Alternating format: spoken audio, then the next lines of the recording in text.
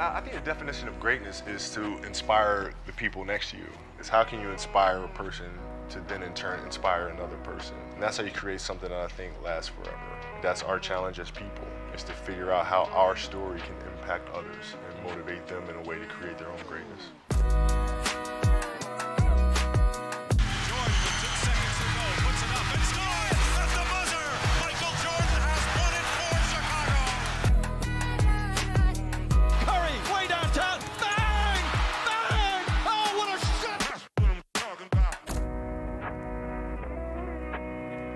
Welcome.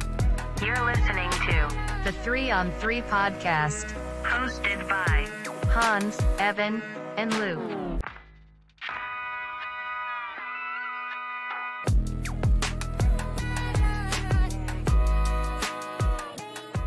Welcome to the 3-on-3 podcast. I'm your guy, Hans, here with my guy, Evan.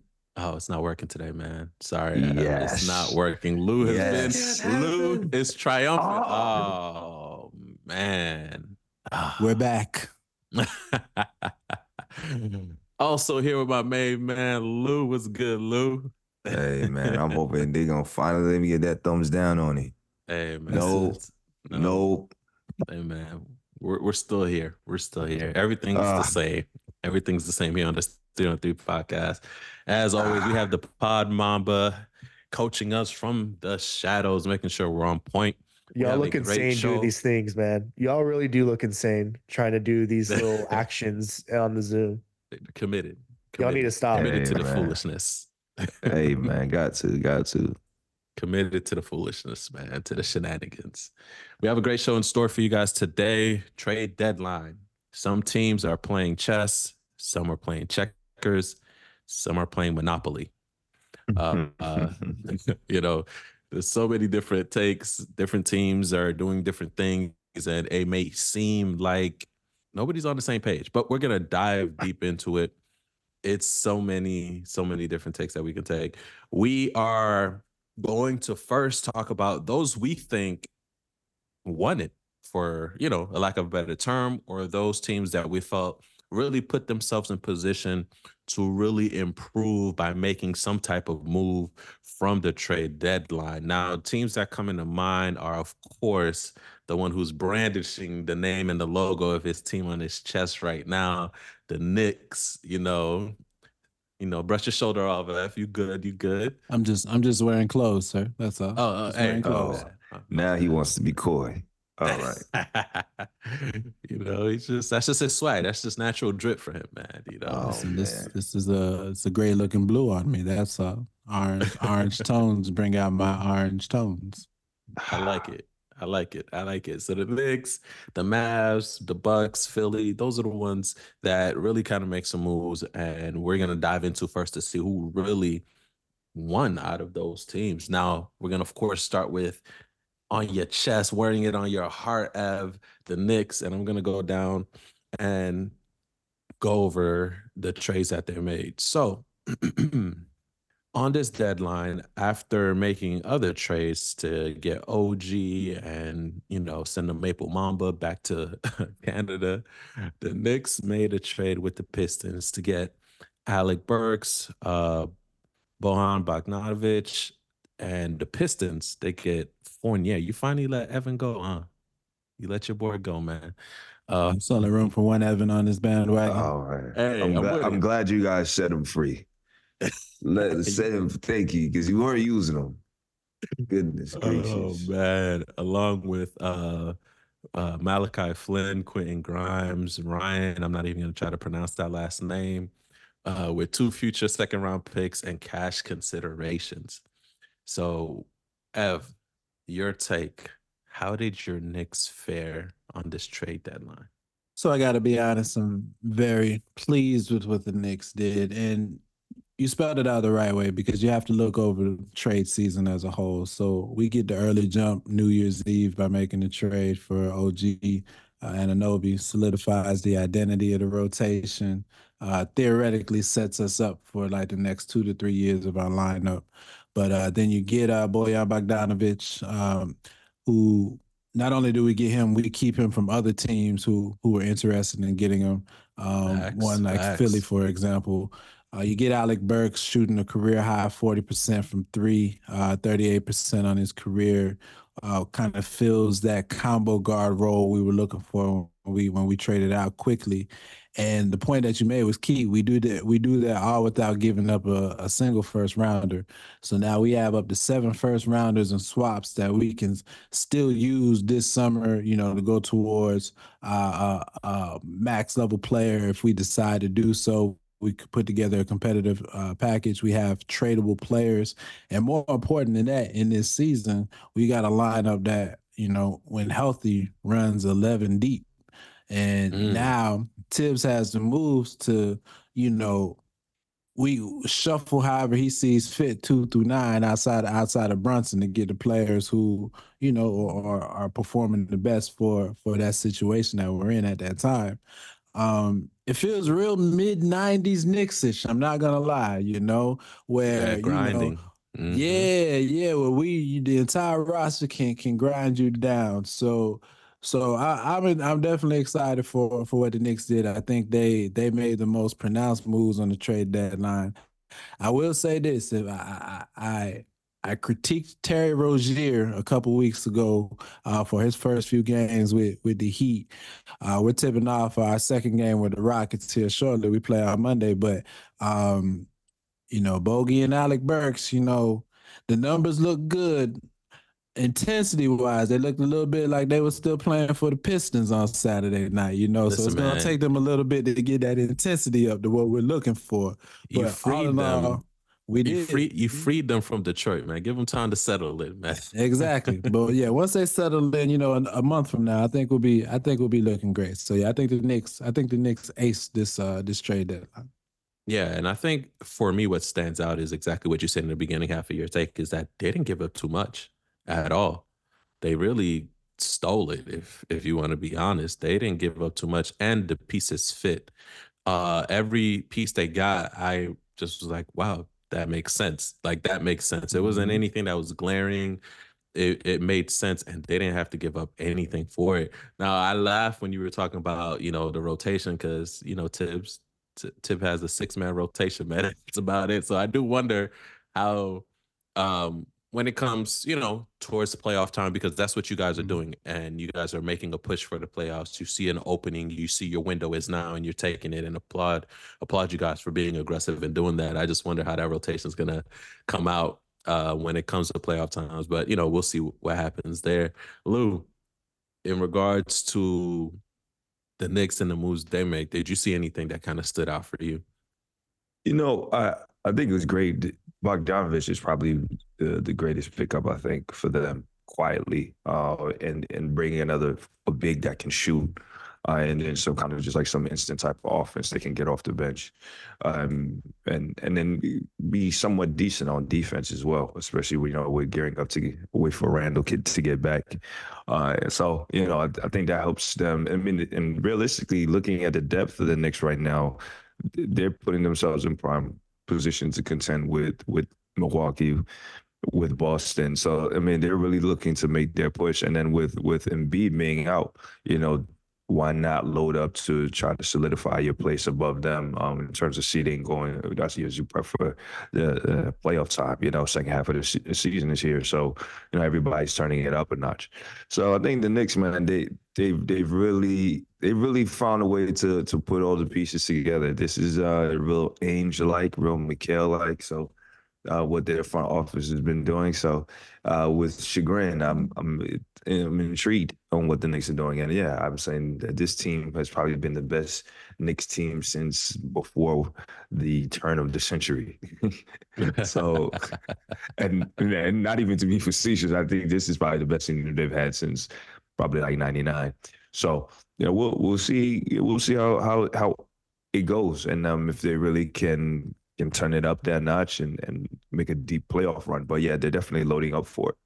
So keeping it on the East, and Lou, since you mentioned it, we'll start it off with you. Talked about the Sixers and the Bucks. So they actually had a little transaction, which was surprising to me. Competitors in the East, the top competitors as well, arguably, and they're making trades with each other during the trade deadline. So we have the Milwaukee Bucks. They received Patrick Beverly from the 76ers for a campaign and a 2027 second round pick.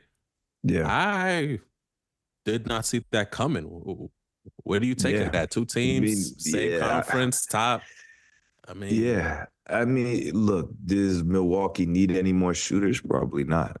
So what they're looking for is one of the things they've been lacking so far is defense. And having somebody like Patrick Beverly, I think fits perfectly for them and what they're trying to do in terms of shoring up the defensive side of the ball. That's another great defensive player to put by Thanasis on the floor. So, when you have guys like, hey man, I saw Eurostep the other day. That Eurostep, you saw the Sham God. The Sham God, bro. He's the Sham God. Hey, look, he's going. He's earning his key. Listen, man. Earning his key. The turnover. That's He's going to end the store soon. Oh man, but I think that Philly. I'm not sure what Philly was particularly thinking about here, unless they're like, "Hey, we need some more firepower." Cameron Payne is a decent defensive player. Certainly gives you more offense, more shooting ability than Patrick Beverly. But from some of the stuff that I've been hearing and or reading in terms of the team, the locker room for Philadelphia, Patrick Beverly has kind of made himself a cornerstone of their defense. So with him being gone, I'm going to be curious to see what that then means moving forward for them as a team, how they look on the defensive side. I mean, not that they've had a particular issue with that this season, but with Embiid being out, I would assume they would want to keep as many hard-nosed defenders on the floor. So I think out of that, Milwaukee definitely won that trade. And we'll see what happens moving forward. But I think those two teams are still trying to figure out what their identity is. One, because Philadelphia with Embiid being out, so they're gonna have to figure out how to retool and how to assess their offense. So that's likely why they brought in Payne. And like I said, Milwaukee has to hemorrhage. They have to stop the hemorrhaging when it comes to the defensive side. Outscoring people isn't going to be the end all be all for how you have a true championship contending team. So kudos to the next other teams. Man, we'll see how it pans out for them. Especially like I said, back half of the season, everybody's gearing up to kind of solidify what their position will be in the playoffs. So. Facts. So, Ev, man, what are you seeing? What's the rationale behind letting go of Pat Bev? Well, especially at this time, given that Joel's going to be gone for a couple weeks. You need a defensive anchor, somebody to lead you on the defensive side of the ball. What do you think? Do you think that was a little concession from Philly, basically saying that this year may not be it? No, what I think it was is you got to remember that they brought in Buddy Hield as well, and you got to remember that DeAnthony Melton has been hurt. So I think they look at it as they get him back soon. You bring Buddy Hield into the fold, and so between them and Maxey, who's obviously blossoming, that's who's going to get the lion's share of your guard minutes. I think that you get Buddy Hield acclimated. You hope that Embiid makes it back before the playoffs, and you try to recreate some of that chemistry that Embiid had with Seth Curry 2-3 years ago before they traded him to Brooklyn. You try to recreate some of that with Buddy Hield. So I think that was their mindset. Pat Beverly, he brings you intangibles from a defensive intensity standpoint, but he's got a podcast. I don't want any smoke, but if Pat Beverly is, listen, man, I'm in a mode of zen right now. If Pat Beverly is getting a large percentage of your on the court guard minutes, there's a shelf life on that, and so I think he served his role for Philly from a beginning of the season culture setting standpoint. And I think that's what he'll do with Milwaukee now. As you see, what you saw the memes and stuff where it's like he's been there 5 minutes, and he's coaching already, right? That's exactly what they need right now. They need somebody to bring some defensive accountability. I think he's provided that for Philly already. And so now, okay, let's get somebody in here who can actually play the game of basketball for 20 to 30 minutes. So no shade, Pat, but that's not getting it done playoff time. I mean, you're right. You're right. We want all the smoke, man. We don't run from it over here. But yeah, it was surprising, I guess, just given that they're both contenders, but also do get your point. Buddy Hield is there, although Buddy's not defensively, as stout as Patrick Beverly is, but he does bring a different dimension to it. I just wonder with Embiid being gone and, just it being kind of a little rocky right now, if that's not going to add any more disruption to it, right? But you are right. You can only go so far with Pat Beverly as your starting guard. I will only get you. That only get you. I was just gonna say you're missing 36 points a game. You need to recover that more than you need somebody that's an agitator at point guard. All right, no, you're not. You're definitely not wrong at all. All right, yo. So those were the two big ones, but there were some other teams that made some moves as well too. So I want to hear you guys' take, and you guys can go however you want to. I'll let you guys talk about. But the Mavs did make some, interesting moves. The Mavs received PJ Washington, and they also added. I want to know who he got. Daniel Gafford from it was a Wizards. pick. Okay, yeah.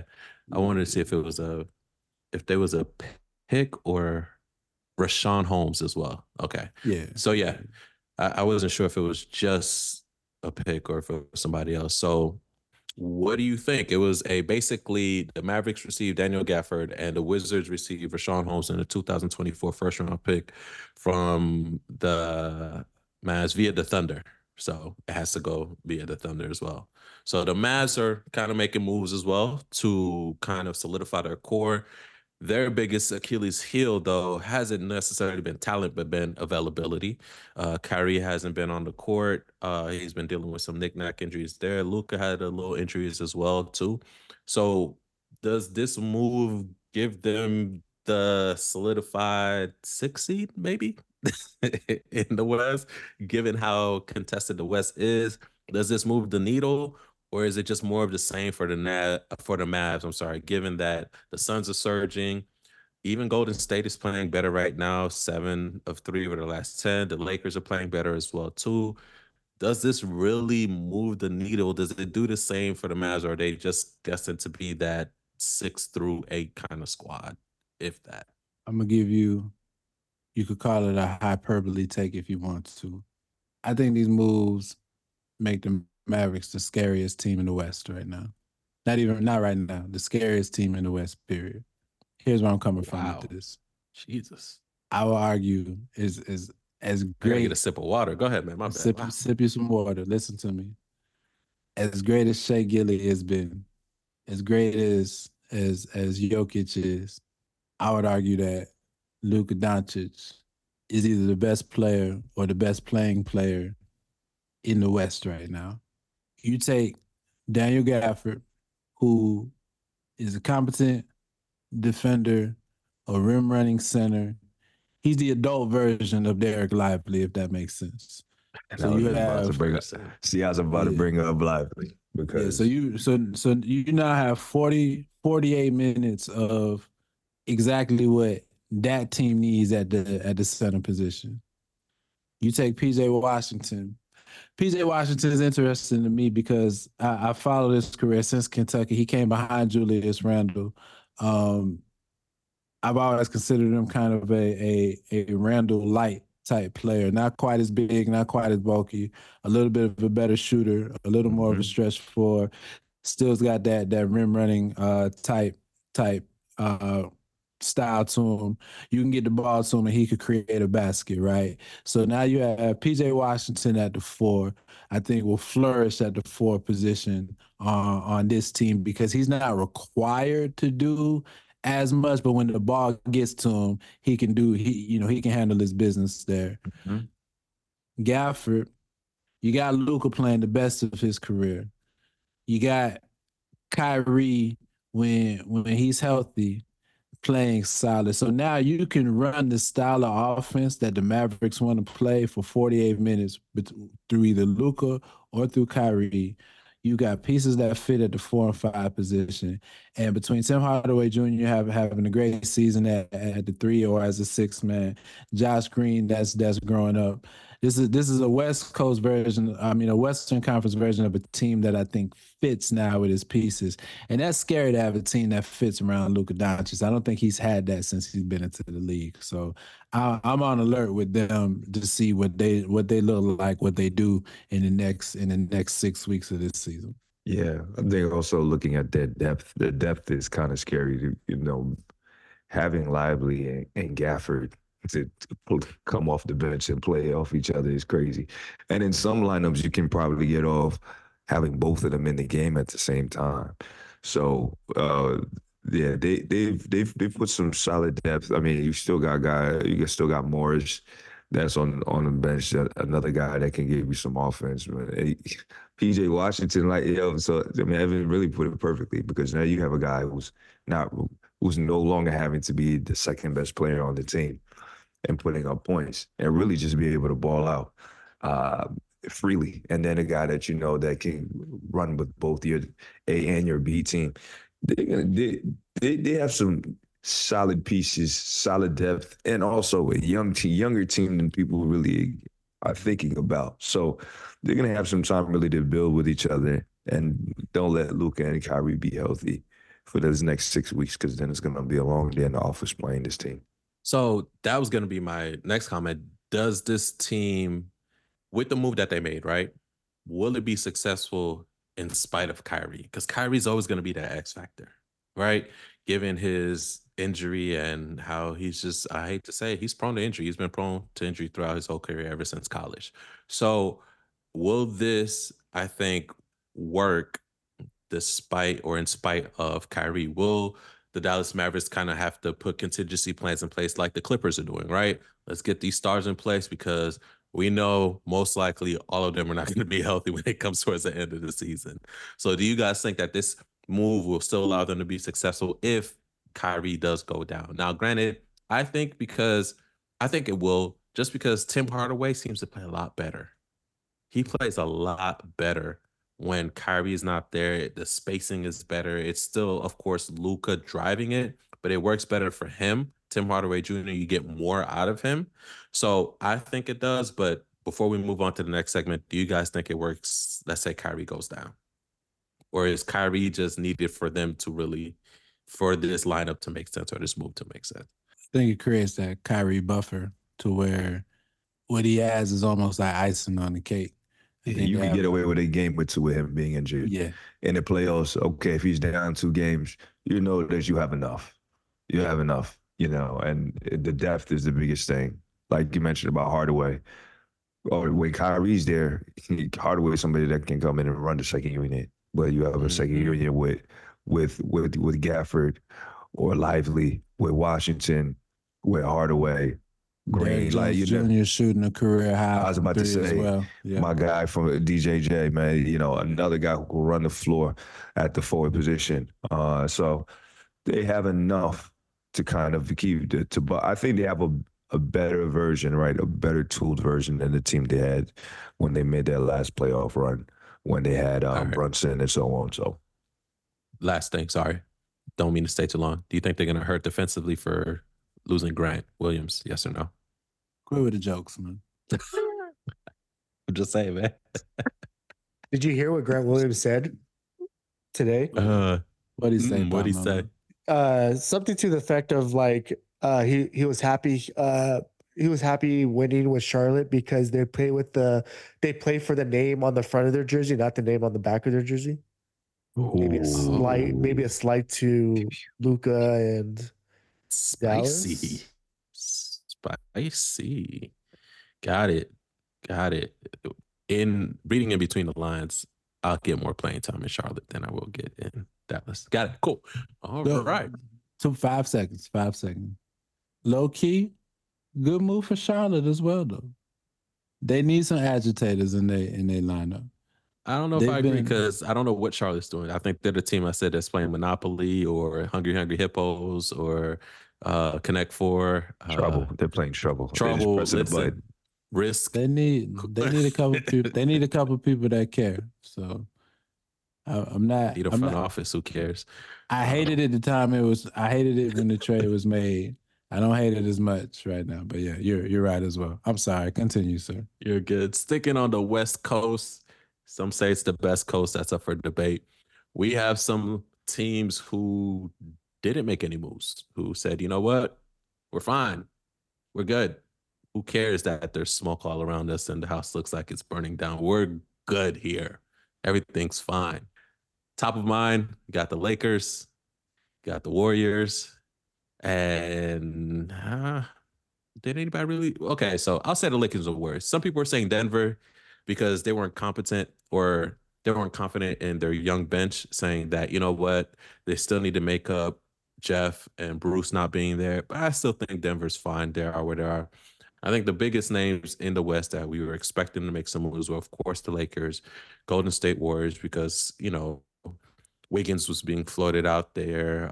People were talking about Clay, which they weren't going to trade Clay. That contract is freaking huge, et cetera, et cetera. So we're going to start off with, you know, the marquee team, the Lakers. I love LA. The Lake Show, you know, the Lakers. They didn't make any moves. They said, you know what, as presently constructed and given what's out there right now, they felt it was best for them to just stay pat. If they didn't make any moves, it'll be in the offseason during the summer. What do you guys think? Was this the move? Is this the squad that's going to take us? Now, wait. They did make one move. Dinwiddie. Dinwiddie was acquired. So we'll say that. The new big three. Yes. We saw the poster, man. They're out here. That's going to move for them, I guess. So they did make that. D'Lo, Spencer Dinwiddie, and Christian Wood back together again from the Brooklyn days. Hey, man, I thought they were going to go get Simmons. Why not? Hey, listen. Go get the Aussie. Ben wants to play. He wants to start. He said he deserves to be a starting player. Make it happen on the Lakers. I think Darvin Ham will do it. I think Darvin Ham will make Ben Simmons start. He could fit it, y'all's three. Y'all could just point guard. Y'all could just shut your mouth. Just shut your mouth. I'm just saying, man. You don't think he should Australian be a starting Mamba? point guard? No.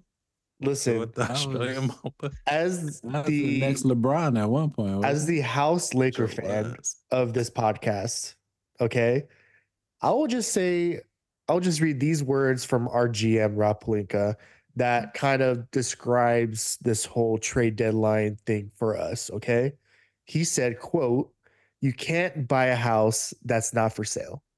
Okay. So if there's no deal out there that makes sense for the Lakers, then why even go make it if it's not going to help the team? That's sound. But here's my thing too.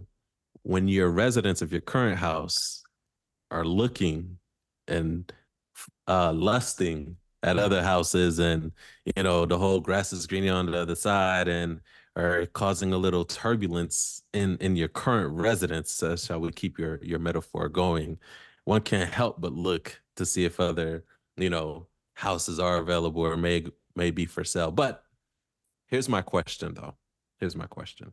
Given how the West is basically different from last year, it's not last year's West. A couple teams are stronger. How confident, and Christian, I'm asking you, how confident are you in the Lakers as presently constructed to make a title run? It's staying pat, which sometimes, you know, the best move is not making a move, right? In life, sometimes, you know, not making a move may be the best thing for you to do. So how confident are you guys with your squad presently constructed with the addition of Mr. Dinwiddie to make a title run? I don't want to take up most of our time here on this episode, so I'll just leave it with this. Be very quick about it. I don't see a team out there that the Lakers can't compete against other than the Denver Nuggets when they actually want to try. And that's the key. That's the key words. When the Lakers want to try. because when they're actually focused and want to defend and do all the things that they need to do, they look great. They look like one of the best teams in the NBA. And we saw that in the in-season tournament, and we saw that against Boston. We saw that against the New York Knicks. There are a lot of instances throughout the season that the Lakers actually turn up and they become focused and play well to the best of their ability. And if they play like that, then there's not really a team that I can see that they can't beat other than the Denver Nuggets, because it's just matchup problems with them. Want to make a comparison real quick. I know the good brother P. Diddy is in a lot of trouble right now, and it may not be popular to bring him up, but I'm gonna bring him up. The good brother? I mean, you know, but listen, the brother P. Diddy, love in Christ, comes, in okay? Christ, the man, brother in in Christ, all right, in Christ, man, in Christ. His name was, brothers. I thought his name was Love now. It is love, but well, you know, I'm not okay. Before I go too far, yeah, man. You remember when this fall of shambles? You remember when Diddy made them kids walk to Brooklyn to get some cheesecake and bring it back to him? I feel like that's what LeBron did to D'Angelo Russell and them boys during this whole trade season, with all the innuendo of what he might want and making them prove themselves. But let me tell you something. D'Angelo Russell walked to Brooklyn and he went and got that cheesecake, okay? And he brought it back to Diddy Bron James, okay? Trade season Russell may have changed the trajectory. Wait, hold on. Yes. We can't just gloss over the fact. Are you saying, Evan, that LeBron got D'Lo and Rui to face off each other and do a sing-off in order to stay at the house? Yes, like day 26. And D'Angelo Russell said, although we've come to the end. He said at the end of this road, I will not be traded again. He did. Y'all traded me once from the Lakers. I will not trade me twice. That is exactly what happened. Part of my singing on this podcast. But D'Lo's playing great. We'll see how long it lasts. Austin Reeves has been playing great. We don't speak about him on Black History Month. Thank you. Hey, listen. I feel you. Listen. All right? Austin Deshaun Reeves? What are you talking about? Blood pressure cuff Reeves. Okay. All right. Playing great. Make you question why they haven't been doing this all season, two, starting in the backcourt all season. But I say all that to say, I kind of do agree with the Lakers from this standpoint. DeJounte Murray wasn't the answer. No. Now, what you could possibly say is that this pressure, this focus on DeJounte Murray may have caused them to miss out on some other subsidiary moves that could have helped stabilize them a little more. But it really comes down to your top three players. And their top three players have been basically healthy all season. Anthony Davis, LeBron James, and Austin Reeves. And if D'Angelo wants to be the fourth player in the list, all right, great. That's your top four players. Switch them. Y'all either got to step up or not. D'Lo's been better than Austin. D'Lo's been better than Austin. He's been number three. I'm about to say D'Lo. Yeah, D'Lo's been better than Austin, but Austin Reeves is supposed to be your third best player. No, so that speaks even more to I've never agreed. I've never agreed to that mindset. Okay. I've always thought D'Lo's the third best player on that team. I won't fight you on that. Between those four, though, y'all should have what y'all need to be better. So I understand not making a move that would have been a lateral move and those four stepping up. And this summer, y'all have an extra pick now. Y'all can trade 3 picks if you want to, which, listen, every member of Lakers media in the world, like, trade deadline ended at 3.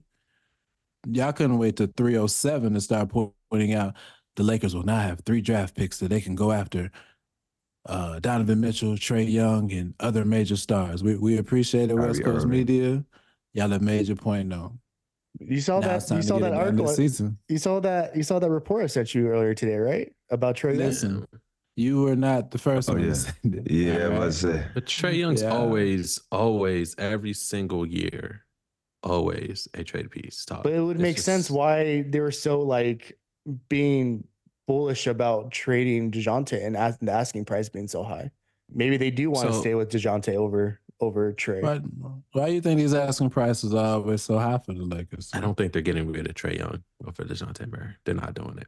Because it's a conspiracy, Evan. That's why. It's a conspiracy around the league since the Chris Here we Paul go. trade in 2012 when the Lakers traded for Chris Paul for Pau Gasol and Lamar Odom on a 3-team trade that was hexed by the league because they got letters from Dan Gilbert and Mark Cuban, among other owners, for the league to step in Why and is axe that? this trade. Why Because did they have to? because they're jealous. Well, what about that trade made the Lakers so scary? Chris Paul, Kobe Bryant, and having cap space to go and get Dwight Howard. It was the cap space, bro. They had enough That's- money to legit yeah. go get another superstar. Yeah. Okay, Yeah, so yeah, we I so think we so we should be doxed Good team. for being a good team and having and being smart about it. Look, New Orleans shouldn't have been owned by the NBA at that time. Sorry. So The owners vetoed it. NBA gave their GM the power to make any trade they wanted for the team, and then It's they not go their back fault, on bro. they go back on their word after that. That's because of they're basketball the reasons? owner. They're the owner. They can choose what the didn't GM go does back or on the don't. word. Because the They other owners exercise their complained power? about it. They exercise their power as an owner. Because the other NBA owners complained about it. If Right. if there was another person, if you owned the team, you could have told the NBA F you. I'm the owner. This is what I do. But since the NBA owned the team at the time, Believe me, I'm in the camp of I thought the Lakers should have sued the NBA after them axing that deal. to do what? We bet, Sue them we for bet what? you are in that camp, sir. Yeah, we're not surprised. To what? you would have contributed to the GoFundMe Yeah, he would have for cried the lawyer that fees. trade. That definitely would have sent them a 20 for sure. Could you be like, you know when they used to go around for campaign Where's Gloria donations Allred at? Where's Gloria and Allred the at? old people be signing checks and sending them in the mail. Listen, Person would have been sent happily I dropping know. it off at the little He would have. mail drop had his- off. He would have had his clipboard out there talking about, Yeah. listen, I need you to sign this Send this petition. petition, We're going out here Door to for this door. league. Door Here's my to thing, door. man. Here's- Hi, we're here's- with the the NBA regulation department. we need 5,000 signatures so that we can go Right, forward right. with a lawsuit against the other 29 teams of the Yes, NBA. sue them for antitrust. For the- Antitrust. malpractice. Sue them. Wow. Right. Hey, yo. Oh man, Hey, yo. that's wild. Yo. That's wild. Okay, man. Okay. Here's my thing. Here's my thing, man. I've brought this up before, and maybe it's just me taking the societal role. Maybe I'm classist. I don't care. Call me what you want. Boo hoo. Okay. Coming from a small market team, You classist Boo. motherfucker. boo. Call it what you want. Call it what you want. Y'all here eating caviar. We're here PB&J. Okay. Listen, man. Listen. No one I'm put a gun to your head to root for the Blazers. I'm from the first free black nation, okay, on this earth. You know what we did when we got our freedom? You know what we did? Our custom is to have soup jumeau, okay? Best soup in the world. Fight me if you want to, okay? Fight me if you want to. And you know why we chose to have that delicacy of a soup? It's because those who were in power said that soup was just for them. It was just for the upper echelon. It was just for the rich folk, those who had money. You know what we did when we got our freedom? Everybody gets soup. Everybody. in the You know what the- streets. Exactly. And you know what the Beef. Lakers are doing? They're trying to hoard the soup. They don't want everybody getting the soup. They don't want everybody to win. They don't want no competition. They're trying to put their hands on the scales of competition. Yeah, we live in Shout a out. capitalist country. Doggy Exactly. dog That's world. the problem. Doggy That's the dog problem. world. That's the problem. We see where you lean, sir. We see where you lean. You don't support the democracy. You don't support the republic. We see where you lean. This is democracy. No. You said it's a dog eat dog. I just want to keep getting fat off your big market Hollywood money. We're not here for it. Majority voted for y'all to not get Chris Paul. That's a democracy. I didn't know the majority. I didn't know the majority had a say. Look, all I know is that you should have showed up for the special election. Y'all only showed up for the general election. Look, right? It's antitrust. The Lakers should have sued. Years we should have won. of thumbing your nose at every other market. This is what happens. It comes back to bite you. Then you all agree then that there is now a certain aura around the Lakers that the rest of the league don't like. The only teams that actually do business with us is the Wizards. Those are the worst. The Wizards and I don't even know who else. Like who else has done more things with the Lakers in the last like 3 years? The Wizards do business with you guys. Maybe. Yeah. New Orleans has done a bit. New Orleans has done a bit. Yeah. New Orleans was forced. Yeah, New Orleans was forced to do it. There's another. You said they were forced to do it because AD was. You know what's funny? You know what's funny about the AD trade is that one of the picks that we sent them, they drafted Jackson Hayes with one of those picks. He's on the Lakers. Yeah. Wow. See how you laughing, bully? Yeah, man. But nah, listen. 10 years later, still picking on New Orleans. Listen to how this story came full circle. They deserve it. 15 years ago, you tried to force New Orleans to give you Chris Paul. And so 10 years later, force it's the least they could do. Yeah. To give you David. They could have just given us Chris Paul and just called it an era. Y'all ain't learned nothing. They could have just given us Chris Paul and called it an era. They didn't have to. Then the AD thing would never have happened. Just keep getting richer, man. That's what it is. Exactly. That's what it is. That's the definition of a bully right there. Second grade through 11th grade. It's called karma. Karma. That's funny. Everything comes back around. Your team is in Alicia Keys. Relax. We'll take 80 in 4 years, in 6 years. And then you mad about Buddy Hill because y'all couldn't get the price y'all wanted for Buddy Hill. So y'all could have forced Sacramento to give y'all Buddy Hill. So then you want to try to get the Pacers to give y'all Buddy Hill. The Lakers have to give up 2 first-round picks. Man. 2 first-round picks. Bullies. Y'all trying to steal this man from 2 teams. The Lakers have to give up 2 first-round picks for Turner and Buddy Hield. Then the Sixers could get Buddy Hield for 12 seconds. I'm noticing patterns with y'all. Okay, y'all zero in. Yeah, me too. I've been noticing a lot of patterns. So anyone could get these players for expiring contracts and second round picks, except the Lakers. They got thrown in first. Listen, man, I can't have it both ways, bro. Y'all got to struggle somewhere. Y'all got to struggle somewhere. I'm just glad you guys are agreeing with me finally. Street. I'm just glad you guys agree that there's a conspiracy out there against the Lakers. We never agreed there's a conspiracy. We just said that, I agree that life is happening. It sucks. That's it.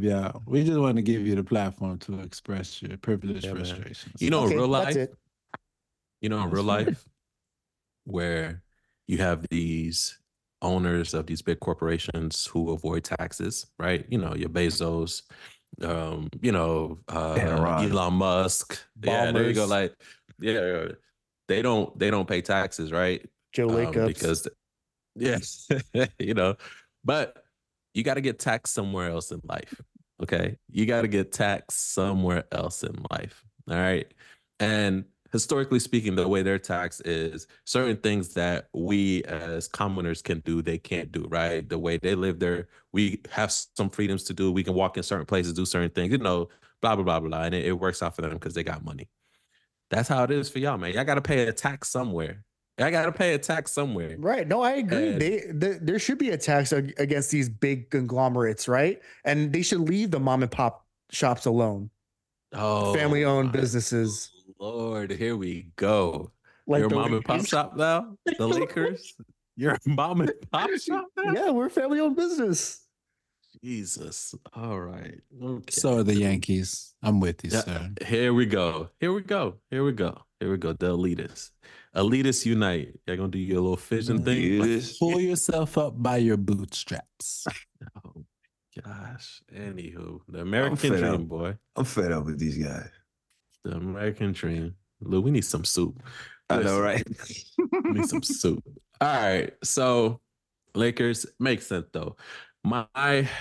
My concern with the Lakers is honestly what Christian is saying. Historically speaking, if you don't put in the work and get those reps of playing at the high level during the regular season, it typically doesn't work out for you. Also, what does it say about your team or your personnel that LeBron has to have these antics in order to motivate your team. What does that say? Because you can't pull those antics when it comes to the playoffs, right? Or is LeBron betting on himself, which historically it's not a bad bet that he'll put them on his shoulder and glide them through the difficult series on sheer brute force and intellect of his own. I think it's a gamble either way. At the end of the day, I'm not mad that the Lakers didn't make any moves because if we're just talking from a front office kind of aspect, what move is out there that's going to push the needle? And the Hawks weren't going to come off anybody significant like Trae Young. Like if it was a Trae Young, you know what I'm saying? If it was like, hey, Trae Young make that happen. Like make that happen. But it just doesn't make sense. It doesn't make sense. So there's some other teams that are struggling, and what are we saying about these? We got your Toronto, you got your Utah, you got your Orlando's. What do we talk about the middle pack teams? Well, what about them? Chicago didn't make a move. They said basically Well, it is what it is. Utah sent Kelly Olynyk out. They did send Kelly Olynyk. Yeah, I was and Agbaji to Toronto. Yeah, to Toronto for Otto Porter and Kira. Yeah. I was surprised because I'm not sure what they're trying to do. And I thought that if anybody, they would try to do some business with, they would potentially try to do some business with OKC. I thought that might have been, because if I'm OKC. For Giddy or? I try to go for Laurie. If you remember, I was saying about, Bertans, they you know what I mean? They got Bertans up out of there. And if you remember earlier in the season, I was like, man, if I'm OKC, I try to move Giddy, I try to move Bertans, and I try to go for Laurie. With their first round picks that they're hoarding anyway. So but throw out the first round picks. Yeah, so okay, you go get Gordon Hayward. Yeah. You know what I mean? Like you gave up Man, you gave up Bertans, you gave up Mitchich or Mitchich or whatever. Mitchich, yeah. So, and then I think draft picks. Why not make a solid push for Laurie? Utah isn't gonna make a deep run. So, I think Laurie would be great, especially because Giddy has been it's fallen off in terms of being quiet for his team. So. But we'll see what Utah is really trying to do. I'm expecting these teams that have been quiet now, as soon as the offseason comes, for them to start making big moves, especially like those that don't make the playoffs. Probably look to make them. They'll probably look to make some moves pretty much off the rip once their season is over or whenever they're allowed to. But that move by OKC was interesting to me. I'm curious as to where they see next because. I'm not gonna lie. I thought Gordon Hayward was cooked. So you mentioned two teams. I'll say quickly on Utah. Them, I truly don't understand because this is the second season in a row where they've been in play-in contention and have punted on what the NBA has designed as an opportunity for you to get into the playoffs that didn't exist. So even if your team isn't in position to compete for a championship, to punt on a chance to even make the playoffs when you're right there in position, I don't understand that. From OKC's standpoint, my first take on the Hayward trade, I didn't quite understand it, but I listened to I read some things, and I tried to defend what they did in this way. A lot of folks were saying they need to get a big. A lot of folks were saying they needed to do something, altering, like bring somebody prominent in. If they love their identity right now, want to maximize their identity, I can respect them not going to make a move that would alter their identity by bringing in somebody that they'd have to shift what they're doing to fit that person in. You bring in a person like Gordon Hayward that, y'all know how I feel about Josh Giddey, just from a basketball standpoint. I've been saying from the beginning of the season, they should trade him because he's a liability. Ultimately, he can't shoot. That's not going to work come playoff time. You bring in a player like Gordon Hayward that can at least do the versatile things that Josh Giddey does, move the ball, play that playmaking role, and is at least a respectable enough shooter that when he gets the ball in the corner, the defender is going to run out there versus stand and watch him shoot. And you bring him in, and he's filling that role as a reserve player, not somebody that you're like, I have to invest into, if that makes sense, right? It's an expensive role player, bro. You Well, 30 mil for that. But he's an expiring contract versus you have Bertans for a couple more years, and the players that they gave up weren't playing. Trey Manning lost out in the rotation to Casey Wallace and Isaiah Joe. Yeah. Davis Bertans, I mean, if he's played this season, it's been little smidges of spurs. So they really didn't give away. Yeah. So from a tradable contract to potentially get another large contract standpoint, yeah, they gave away that option with Bertans. But if they go to get a player of that mold in the future, they'll have to consolidate some of their talented players anyway. And even with the picks, that's what's going to put them at the front of the line and bringing in somebody when they consolidate some of that depth that they have. So I can see the argument, although to your point, yeah, Gordon Hayward the last few years, I mean, he's been hurt a lot. But, maybe getting out of Charlotte, it's just some folks get healthy when they got something they're playing for, so we'll see. Yeah, I mean, this is the last year of his contract, getting that 30 mil. I think he got like a trade bonus as well, like another mil.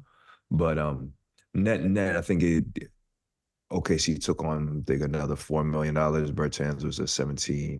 Man was about at 5 or 6, and Mitchell was around 7. So, yeah, net, I mean, they only tacked on another $4 mil. But the good thing about it is his contract expires this year, so they can look to see what else they'll do and they'll free up that cap space. But yeah, I mean, we'll see, man. I don't know if OKC is a championship team right now, and I don't know if Gordon necessarily helps move that needle. But getting rid of those other contracts is helpful. But yeah, if I had to put a possibility, and it seemed like Utah, who's aloof and it's just in La La Land, just happy to be here. Yeah, I definitely would have. I would at least offer something. And, maybe that happened in the background and nobody knows, but I'd have made a push for a guy like Laurie for sure, because Laurie on that team, I that would be kind of scary to have somebody as good as Laurie. Gordon, do I think Gordon is defensively he's probably better, than what you would get out of Laurie, but on the upside offensively. But I also think I'm Utah though, Laurie's untouchable though. Yeah, I was gonna say I think they feel like they'd probably get more for Laurie. They could. Yeah, on the offseason if that's a move to be made. Also, OKC's Achilles heel right now is their inexperience in youth.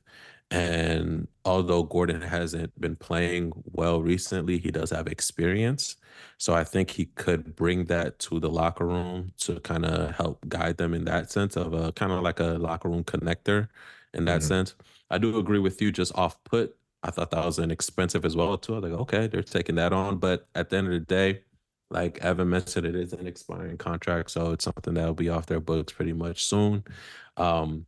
And I think it shores them up. It doesn't move the needle too much. It just they're doubling down basically on what they're doing thus far. So we'll see how it goes. We'll see how it goes. I'm interested to see how far they get this offseason. I'm interested to see, every year there's a team that just takes that leaps, right? And surprises everybody and gets there. So I'm interested to see how much of a leap they're going to take this offseason compared to last year. And, what's the surprise that's going to come out the West. So, and it might be them. So cool. Before we close it out, any closing remarks, you guys, from the deadline or anything that you guys saw that stood out to you before we close it out? I got a question. I won't hold it against you. Just your gut right now, just because when Lou said he doesn't believe in OKC or something to that extent to make it out. As a championship team. Yeah, as a championship team. With what has transpired the last couple of weeks, who do you have the most confidence in the West right now? The team out of Colorado. the Denver Nuggets. Yeah, I'm right there. It's going to be Denver, then the Clippers for me. Because at the end of the day, Denver, their hiccups has not been nearly as huge as everybody else's missteps that they've had. And also, compared to other teams, as far as movements of players, they haven't had too much turbulence. They haven't brought in or taken anything away that has forced them to redefine or change their system. Their system has stayed pat. So that's an advantage that they have over most of the teams in the West. So even the Clippers, they've added James Harden, so they've had to tune their system. They've had to kind of define their style of play and things of that nature. So, and see, Michael Porter Jr. increases play in terms of you playing better. That's something I'm like, okay, that's not good for other teams. He's stepping up this year. That is not good for other teams. So having guys like Aaron Gordon, Michael Porter Jr., these guys really then take their games to the next level on top of what they've already done last year. Their starting five is going to be very difficult to run with. And then there are other pieces that they have on the bench that are solid, that are keeping them going. So yeah, it's gonna be tough to beat them. To me, they're reminiscent of the Chiefs right now. There's everything that they have is being consistent in between, from their coaching to the on-floor style of play, and like Christian mentioned, they give a lot of people matchup issues. And then when Joke is still hitting those shots the way he's hitting those shots, it's tough. It's tough because it's like, what do you do? Other than you bring Embiid in Philly, of course, but you bring Embiid to the game. I do think Denver's the right answer. I worry a little bit about the we'll be ready come playoff time because we've done it already attitude. Although they do show up for the big games, I worry a little bit about the we pick when we show up switch type thing. And here's my thing. I'm just saying, I think they're the right answer. I just worry about it a little bit. But I think that's only going to be a game, though. Does that make sense? I don't think that's going to be a series. I think that's going to be similar when the Lakers, right? Remember when the Lakers had their run, and they had that whole, we get there, we've done it already. They get kicked in the mouth for like a game, and they're like, oh, okay, crap, we got to play. Yeah, they got to get themselves back into like, okay. I see that last in the game now, unless they run into a matchup problem. But the team I think that matches up well with them, they're not going to play in the first round. And that's the Clippers, because the Clippers have defenders who can guard Jamal, who can, like, you got Kawhi, PG, like, so you have defenders who can kind of guard these guys. So they're not going to run into them in the first round. And I'm interested in what the conversation around Dallas is 4 weeks from now. True. The thing with Dallas, as great as they look on paper, they are still, to me, and this may just be the eye test, are a team of individual play still, reminiscent of they're better versions of James Harden teams, is basically what I'm saying. James Harden with Houston and so on.